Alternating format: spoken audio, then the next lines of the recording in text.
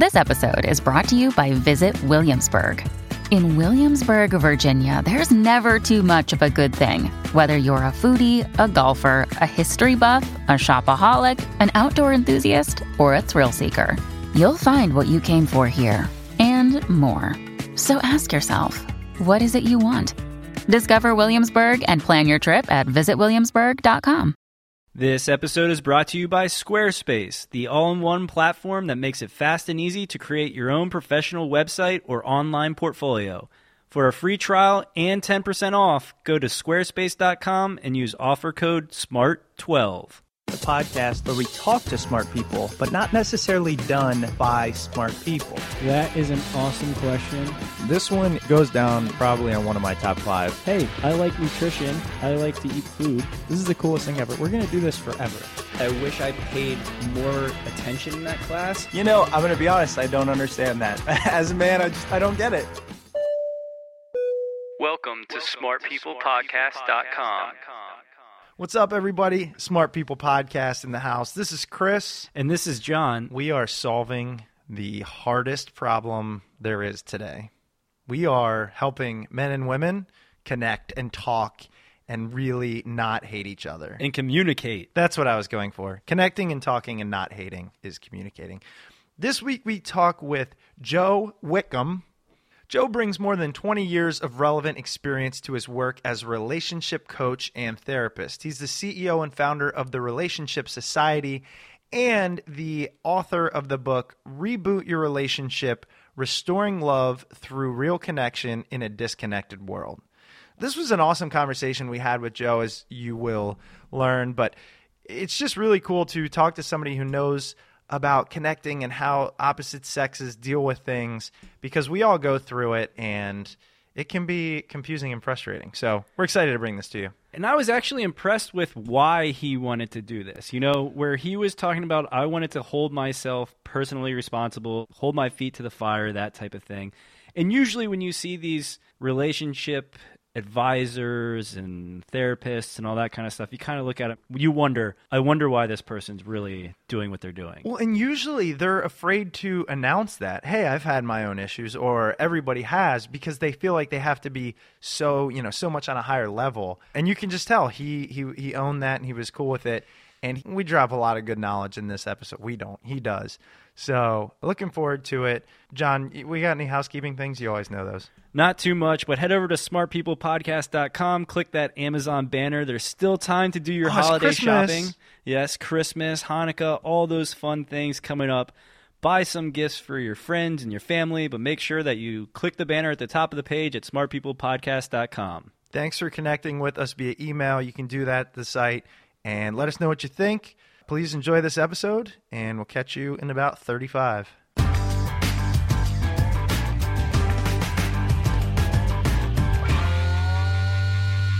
Well, Joe, again, thanks so much for being on the show. I'm really excited to chat with you. I'm recently engaged, so every time I learn about somebody who is knowledgeable about relationships, I just can't wait to talk to them, because what I've learned is it is impossible to... maybe not impossible, but it is very hard to communicate properly and effectively with the opposite sex. Why is that? Well, there are a lot of different reasons for that. I think socially we're obviously we are raised up, trained very differently by gender distinctions, those distinctions between male and female.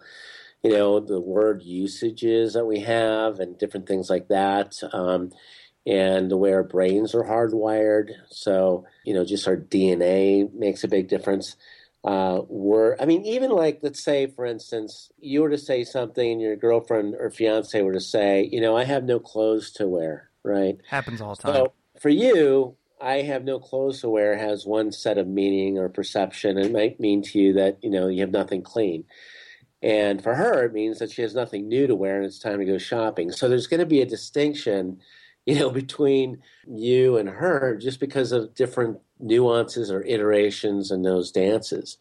So those different types of perspectives. You know what's the most frustrating? And I didn't have this plan, but it's something that took me about 3 months to figure out once we moved in together, was she would put something on and say, I don't feel comfortable.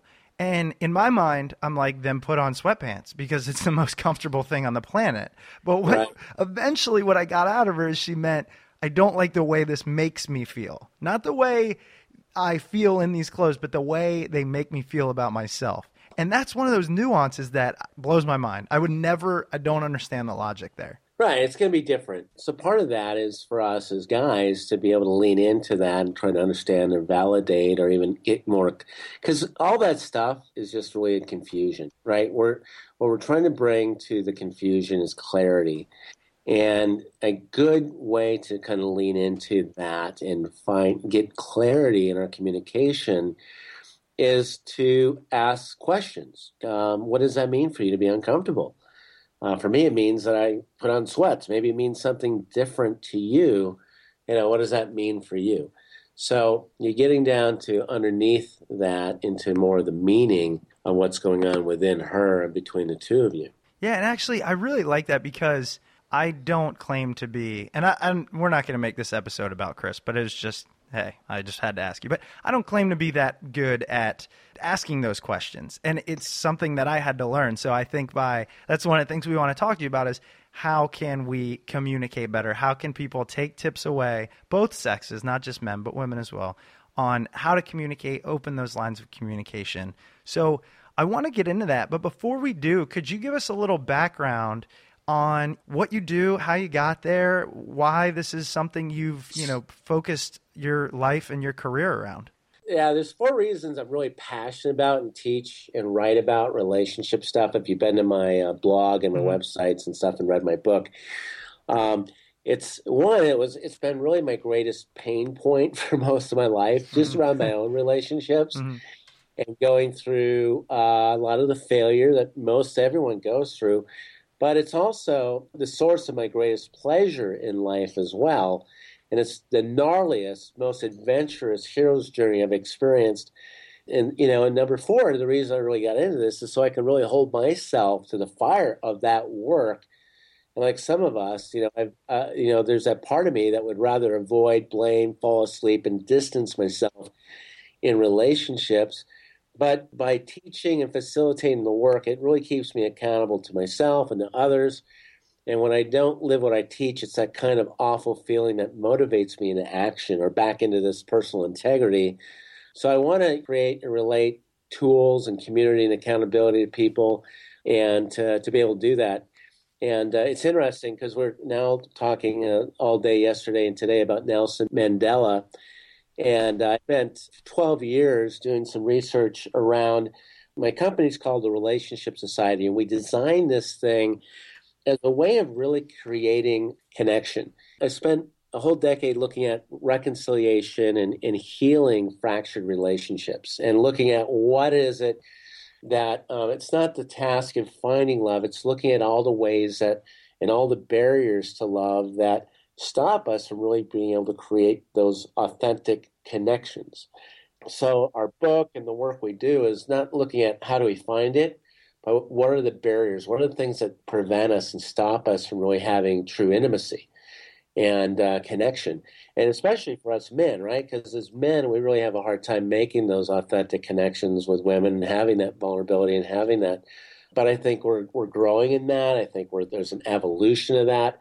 So I've really taken a step of looking at intimate relationships as a transformative path, meaning that we're broken in relationship and that we can find really healing and restoration in relationship, through relationship. And I'd like to go into that because I believe the same thing. And I think when you find that person and you look forward to coming home to them and all that, it adds a new level of just happiness and just fulfillment. But in the same token, as you even mentioned, it can also be the greatest source of pain and just all the bad emotions as well. So Do we all have to face both of those and you just work through them and kind of ride the tidal wave? And are there ways to maximize the good and minimize the bad, if you will? I think it's really stepping into that whole process and accepting and going through both the good and the bad. And, because that's the whole transformative stuff. I mean, I've gone through some really hellacious, painful relationships. And those are my, that hero's journey. That's where I've had the greatest amount of growth is going through some of that pain. And so I think for most people, it's really learning to owning our own story, and that can be hard, but not nearly as difficult as spending our lives running from it. So embracing our vulnerabilities, as risky as that is, but it's not nearly as dangerous as giving up on love and belonging and joy. So it's creating those experiences that make us most vulnerable. And only when we're brave and have that courage, that we're courageous enough to explore that darkness, are we going to be able to discover more of that infinite power of our light in relationships. But cultivating that love can be really hard. We interviewed Brené Brown, who talks a lot about vulnerability. And it was the first time that I'd ever put meaning behind that word, really, and looked at it at myself as a mid-20s guy at the time and just, oh, I'm not vulnerable or whatever. But when you allow yourself to be and open yourself up to apologize or to fall in love or to connect with somebody on a level that allows them to hurt you, I do think it adds a new layer of discovery for yourself. Absolutely. And that's exactly right. I actually trained and did a lot of work with Brené Brown. She's one of the people in my life that have really impacted me the most, and really relating it back to that vulnerability and different things like that. But yeah, I find that helping couples to not just, survive, but to really thrive in their relationships. So let's talk about thriving in a relationship. What have you found in all your experience, as you mentioned, with the Relationship Society? I actually want to get into that in a little bit. But what have you found in talking to all these people tend to be common themes of why relationships aren't succeeding? And how do you recommend we kind of move through that? Well, first, I think, a couple who wants to thrive and really deepen over the long haul, they really need to have two pieces in place. One, they have to have a shared context. And second, they really need to have shared language or tools that they're able to work with. Like you're saying, those distinctions between you and your fiance, those are distinctions or differences. So in other words, if one person's growing, the other isn't, it's not going to work. So when one will simply outgrow the other person, and what we want to try to do is we want to engage them, because when the one that's growing, the one's going to feel judged, while the other one's going to feel kind of unmet or unseen or not connected to. And of course, if that couple wants to stay in that type of relationship, they could possibly make it work if the growth-oriented person is going to abandon themselves and collude with the less growth-oriented person's fear.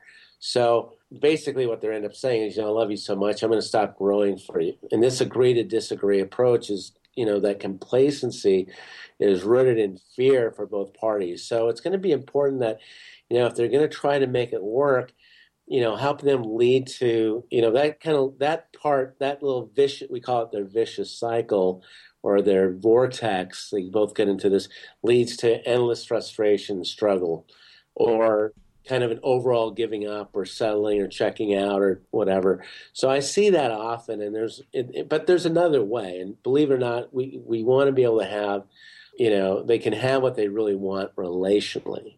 But it requires that they love themselves deeper, and that they're able to, find that possibility or that vulnerability, and that they heal, even from their own past, that's showing up in the present. So if they can find ways, like I've had to really commit myself to this, and help other couples commit themselves to this. The game here is getting the other person to love us. We give up that game. We're giving up the game of getting the other person to love us just the right way, and that ends. It's funny, John and I try to approach this from a semi-outsider's perspective and think about it from a listener's perspective as well as our own. But when it's something like relationships, it's so personal that you can't help to put your own experiences. And it helps because what you're saying, I know, is something that I deal with, and I'm sure that means a lot of other people deal with. So I wanted to kind of talk to you about, for example, say you have that one person wants to grow, the other doesn't. I could see that kind of power struggle coming often. Personally, I think it switches. Sometimes one person wants to grow, the other time it's the other person. Is there a way to kind of gently nudge them, or how do you recommend they come together and grow together as opposed to grow apart? Well, I mean, there's a lot of different on-ramps or approaches to that. I think, making sure they have a secure connection, and there's a safe haven approach to that, and they're talking. But it really comes back to looking at ourselves. I always talk about the power of one. It only takes one person to really change the rhythm of a dance. Like, for instance, a lot of guys will say, I'd like to say something to my woman or to her without her freaking out, right? Mm-hmm. So why is her reaction really a problem? I mean, what's wrong with your partner freaking out? And I think for most of us, we have it that the reason that we hold back our truth in relationship is because our partner can't handle it or they're going to get upset. But the main reason many of us hold back is that we are afraid. And what are we afraid of? Afraid of what? So a few things, but mainly our reaction to their reactions. So we're afraid of our own stuff that gets triggered when they get triggered. And this is the enmeshed stance in relationships. So I can't be me because I might upset you, so I protect myself and withhold what I really want to say. And so, meanwhile, I'm robbing my significant other, my woman or whomever, the opportunity to grow by not saying anything. So part of that is going, okay, so what if the other person gets upset? That's really their problem, not yours. And if we're on it, we want to make space for their reactivity and love them through it. So we have to learn how to be smarter and more courageous than this in relationships, especially if we care about being who we truly are, and especially if we love and really do love the other person. So we got to give them a chance and trust that they can handle who we are. But it's getting back to that dance, and this is where the relationship, can be very transformative when both people are giving each other permission to show up and be honest and truth each other in love. I love that. And I love the quote, it only takes one person to change a dance. That's going to be somewhere in our future book or something. I can guarantee you that. And also what you were saying, I really understand because I know the way I communicate, the way I handle things is to be very verbal. And the way my fiance communicates tends to be very internal. And I'm worried I'm going to just start getting all loud and Italian and whatnot and not be able to deal with her internalizing it. And then it's going to create more angst in myself. So I can see that. It's kind of owning your own reality and saying it's not about what I say makes me feel. It's kind of about getting it out there and letting them own it. I mean, to be an individual as well as a partner. Yeah, and I wanted to touch on like the individual aspect real quick because one of the things that I see happen so often are people change who they are in relationships, and they tend to go away from that individual that they are. And I guess I recently saw something where there was some study out there saying that the one thing that keeps people together so long now is for each partner to remain an individual and seek out those interests that they have and those things that make them happy. I mean, is there a balance that you need to strike there with being an individual where at some point it becomes too selfish, where you're not letting that other person be part of you as well? Does that make sense? Yeah, absolutely. I think that idea of co-creating, who am I, where am I going, what do I stand for, fight for, my higher purpose, having a good, strong sense of who I am in a relationship is very powerful because if I walk in a room, I'm not changing, but at the same time, how do we create a we? So we have I to we. The we is really that co-created part of us where we talk about dreams, desires, wishes, needs, wants. The people that are in hell in relationships are the ones where there is not a give and take or some sort of reciprocity but the freedom to love is not a demand that you meet my needs necessarily. You're not there to demand a need to be met. That's a childhood. That's a little kid making demands for needs to be met. But it is taking the adult stance of being loved and asking for needs to be met and talking through those things. Because the adult stance in relationship is saying, hey, this is a wish or a want or a need.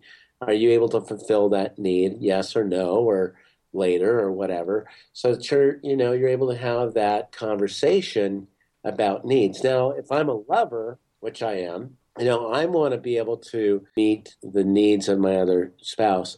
But you get into these dynamics, and in our book we talk about love styles or attachment styles. these ways of relating or not relating. So it's important and part of it is we also look at our needs and what those emotional needs are and how those emotional needs are met. There's tons of different, we could go over, 100 different emotional needs, but we cover about 12 different emotional needs and 6 other basic core needs that are in relationship. And so when you're co-creating, you're looking at ways to fulfill those needs from a place of love, which is the betterment of the other person, which is really more kind of an unconditional love, or a love that is there to serve and look for the betterment of the other person. But it's not a demanding style. This episode is brought to you by Squarespace. Listen, guys, you know me, you know I have no clue how to code or design my own website. But with Squarespace, I just built a website for a friend of mine who's a photographer, and she's currently cashing in on holiday photo shoots. Making a professional and clean website was so easy, and even a dope like me can do it. Guys, Chris is not lying. I honestly was expecting phone calls every day to help him build this site, but he was able to do it on his own. Everything's easy. It's drag and drop. It has responsive design, so it fits in an iPhone, a tablet, whatever you want it to fit. He didn't have to call me. It was great. Squarespace is doing something right. They've got an awesome customer care team, which is based in New York City. And I just found out that their office is called the Care Bear Lair. How cool is that? Squarespace starts at just $8 a month and includes a free domain name if you sign up for a year. When you decide to sign up for Squarespace, make sure to use the offer code SMART12 to get 10% off and to show your support for Smart People Podcast. John and I also want to sincerely thank Squarespace for their support. Squarespace, everything you need to create an exceptional website. Yeah, I like that too, thinking about it as, as you mentioned it, comparing it to a child. A child kind of demands things. I kind of wanted to talk about, as you mentioned, the I to we. And I know in your book, you talk about we three, the we three idea. So I want to open that up to you. The book is Reboot Your Relationship, Restoring Love Through Real Connection in a Disconnected World. And so that opens a whole plethora of topics that I want to get into with the whole disconnection. But could you first explain to us that we three idea? It's originally started as a system, a program I put together about 12 years ago on empowering through education, experiential, and entertainment. So there was a seminar that I did. It's 3 to 4 days that we bring couples through. It's a process that would really connect them to and engage them into the world of really authentic connection and dialogue through a 3-day process, 3 or 4 day process. And so we get them, and we use like movies, music, different things like that, experiential exercises or jumping off tables, bungee jumping, all sorts of experiential things. But it's to get them engaged and re-engaged. But we basically take them through that whole system over the 3 days to connect with that vulnerability, their emotional connection, looking at their I, who am I? How did they get put together? Looking at their family of origin stuff, looking at things that, how did I get put together? What are the things that make me me? My identity, my personality. So we go through that and we look at the adult attachment styles that were shaped and formed early on. And then we move them through that process and help them identify their love style, whether they're a pursuer or an avoider in the relationship or more chaotic, and if there's trauma. And then how do they move from that I to, because it's almost like they have to learn, unlearn, and relearn who the 6 people are in the relationship, right? Mm-hmm. The 6 people are me and how I view me how I view you how you view you how you view me, and then there's truth, reality, and looking at how we really are showing up in the relationship and really rediscovering that relationship and reconnecting those parts. And what I pull out of that, and you kind of glazed over it, was the love styles. Could you tell us a little bit more about that? Because I'm a big fan of self-discovery and stuff. So I've done every Myers-Briggs and all this stuff. I like knowing what styles. So I want to hear what type of love styles you've found that people have. Oh, okay. Well, Bowlby talks a lot about our attachment styles. And that was originally fleshed out in the 50s around the different stuff around more the pursuer initiator in relationships versus more the avoidant attachment style or distancer. You have where people have trauma, there's more of a that type of attachment style. But the 5 love styles that we talk about in our book and are these childhood attachments or imprints from our past. We have the avoider, the vacillator, if you're familiar with that type of style of relating. It's come close, get away. It's kind of more of a chaotic cat and mouse dance that they do, more of a pleaser. We also talk about the controller or the victim. And then we also talk about the more secure attachment styles. So, and those can all be, if you want me to break them down for you, I can certainly go through that. But they're different ways of relating. And typically what couples don't realize is that you normally see a pursuer or a pleaser in a relationship because it just creates this kind of dynamic that's a little, can be a little, chaotic in some ways, and you don't normally see 2 avoiders in a relationship. That dynamic doesn't usually occur, except for in one-night stands. And you get, you get the one-night stand, the 2 avoiders together just to fulfill one space of time. But they usually don't make that connection, right? They don't really connect. And then you have the pleasers, and the vacillators, and these are different things that we talk about. But ultimately what we want to try to help couples realize is that we talked about that transformative path of creating a secure connection and really discovering and learning how they can create that secure attachment is when we look at what kind of, home had guided them as children toward a secure imprint as an adult. So if you're a secure connector, we find that these people are more comfortable with reciprocity and balancing giving and receiving in their relationships, and they can describe their strengths and weaknesses and themselves and others without idealizing or devaluing. You don't see that splitting of all good, all bad, all or nothing, black and white so much. They're able to stay connected and reflect and do all that stuff, that relationship, and you're healthy and you have that high level of emotional intelligence. And they're really good at, setting boundaries and saying no and yes and saying yes to life and relationships. And they're more comfortable with new situations and can take risks and, all those things that go on when you have a real secure connection. And that's kind of the ideal, I guess. I have to ask real quick, who does the avoider match up with? Usually, the avoider will typically match up with like a pursuer or a vacillator, because they usually will find someone that because they kind of fill the gap. But the avoider has a great fear of being enmeshed or losing themselves in the relationship, and then the pursuer has a great fear of abandonment or rejection. So you see the pursuer and you see that dance where the pursuer pursues.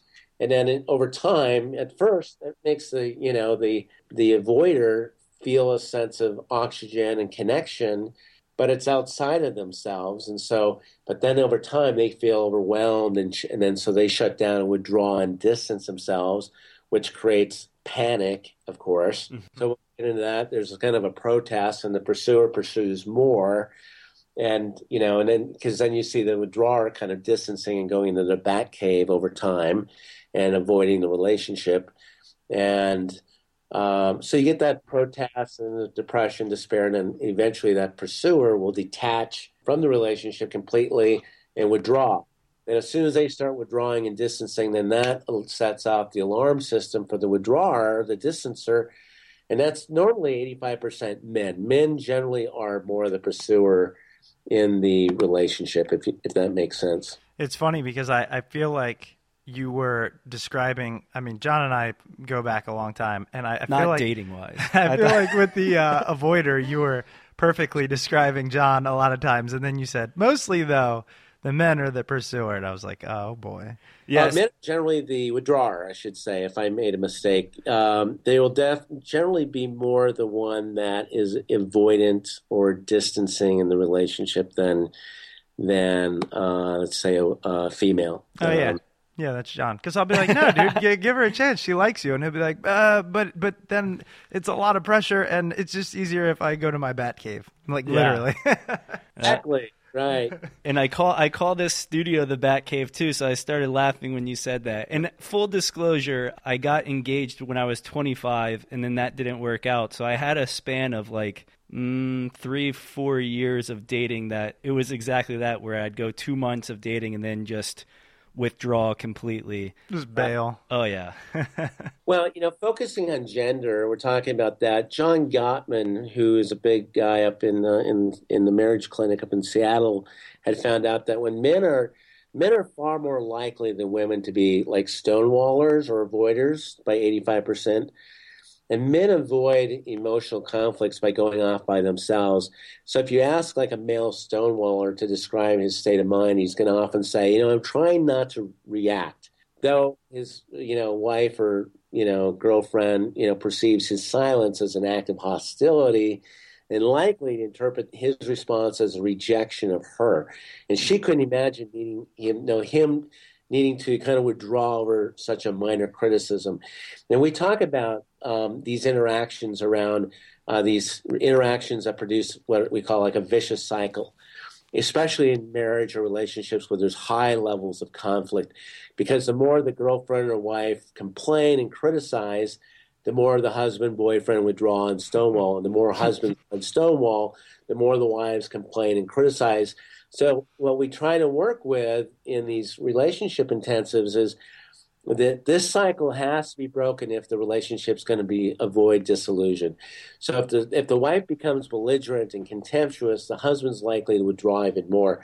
So what we try to say is that no matter what style of relationship or marriage couples have adopted, their discussions for the most part are carried along by this more strong undercurrent of two basic ingredients that make it successful, and that's going to be love and respect or acceptance.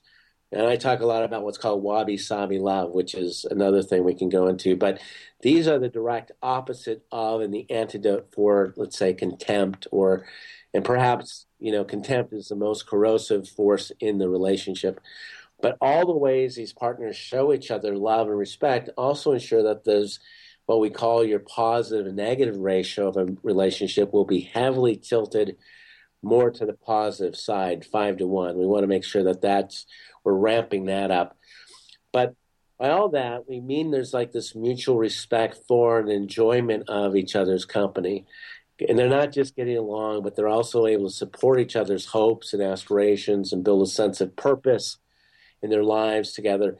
And that's really what we mean when we're talking about honoring and respecting each other. And in a relationship or marriage, we want them to need to understand the bottom line difference that is causing the conflict between them and to learn how to live with it by honoring and respecting each other. So I hope that makes sense. But that's that cycle. You see that vicious cycle that dance get into. We call it a dance. Well, like a cycle. That was one of the clearest ways that I've heard it put. I mean, John and I were kind of just laughing, looking at each other, because the thing you said is so true. And not to stereotype genders. It could be vice versa, but it's just one person does one thing, which sets the other person off, who reacts away. They don't enjoy it, and then they keep going at it. Everybody's, I think, been in that relationship. And sometimes you can bring it back up to, a healthy relationship, but it takes both people to step outside of themselves, open up, drop the contempt, which, man, if you haven't been in a relationship where you had contempt for the other person, like, I don't even know if you're really living, because that happens. And I wanted you to kind of talk about, I didn't catch the word, I think it was like wabi-sabi love, but you said it's the opposite of the contemptual relationship. So I was hoping you could kind of expand on that a little bit. Yeah, well, Wabi Sabi, there was a book. It's not my idea, but it is part of our book, and we talk about it in our intensives.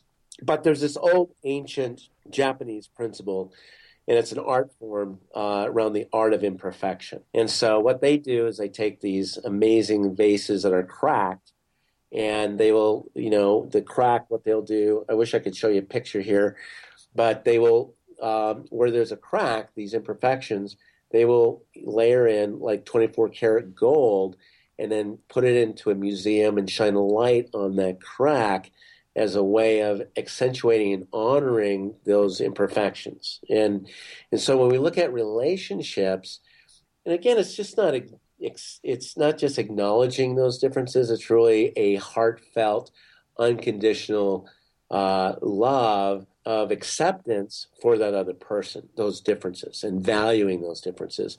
I call it fierce grace or deep compassion. Because when you understand the brokenness and where that crack comes from, it changes everything. And so we talk about that as kind of being like wabi-sabi love. It's a fun way of really getting couples to connect to those parts instead of judging it or condemning or making the cracks wrong or bad. We want them to go from annoyed to enjoyed. They're enjoying each other more. I love that. I love the visual behind it. I really enjoy that idea of the cracked vase with the gold in there, because you hear that a lot. You hear the imperfections of the things you miss, or you should grow to love. And it sounds, when it's put that way, it's like, well, why would I love imperfections? Because I'd rather... Because it makes us who we are, Chris. Yeah, Come on. But I'd rather you just be perfect. But, but that's ridiculous. And I like the visual because it does bring you back to that, what John just said and what you said is like, you do have to understand. I have imperfections, so I can't ask for somebody to not love those. Exactly.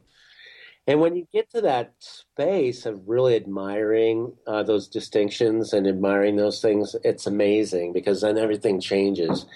It changes everything, because now the things that, you get to understand what those dragons are, those vulnerabilities or raw spots, and you learn to kind of go, okay, we're not dancing around it, we're not walking on eggshells, but we really truly honor that. And finding a way of loving and admiring one another. And that's one of the things we talk about in our seminars. We talk about admiration. It's such a big part. It's one of our 6 core human needs, is around admiration or significance. And because if I were to say to you, hey, John, I really love you, but I don't admire you, or I admire you, but I don't love you, one of those two ways, you got to have both the love and admiration or respect. I had one of my guys, he was leaving, Mike, he's a pro golfer. He was leaving our seminar a couple of months ago. And I was talking about this idea of wabi-sabi love and admiration for his wife. And he had heard this before, but he was leaving the middle of the seminar. I said, hey, Mike, where are you going? And he goes, hey, Joe, I'm sorry, I really got to go. My wife's she's got this art exhibit she's doing. And I said, hey, Mike, so you love art? And he goes, no, I hate art.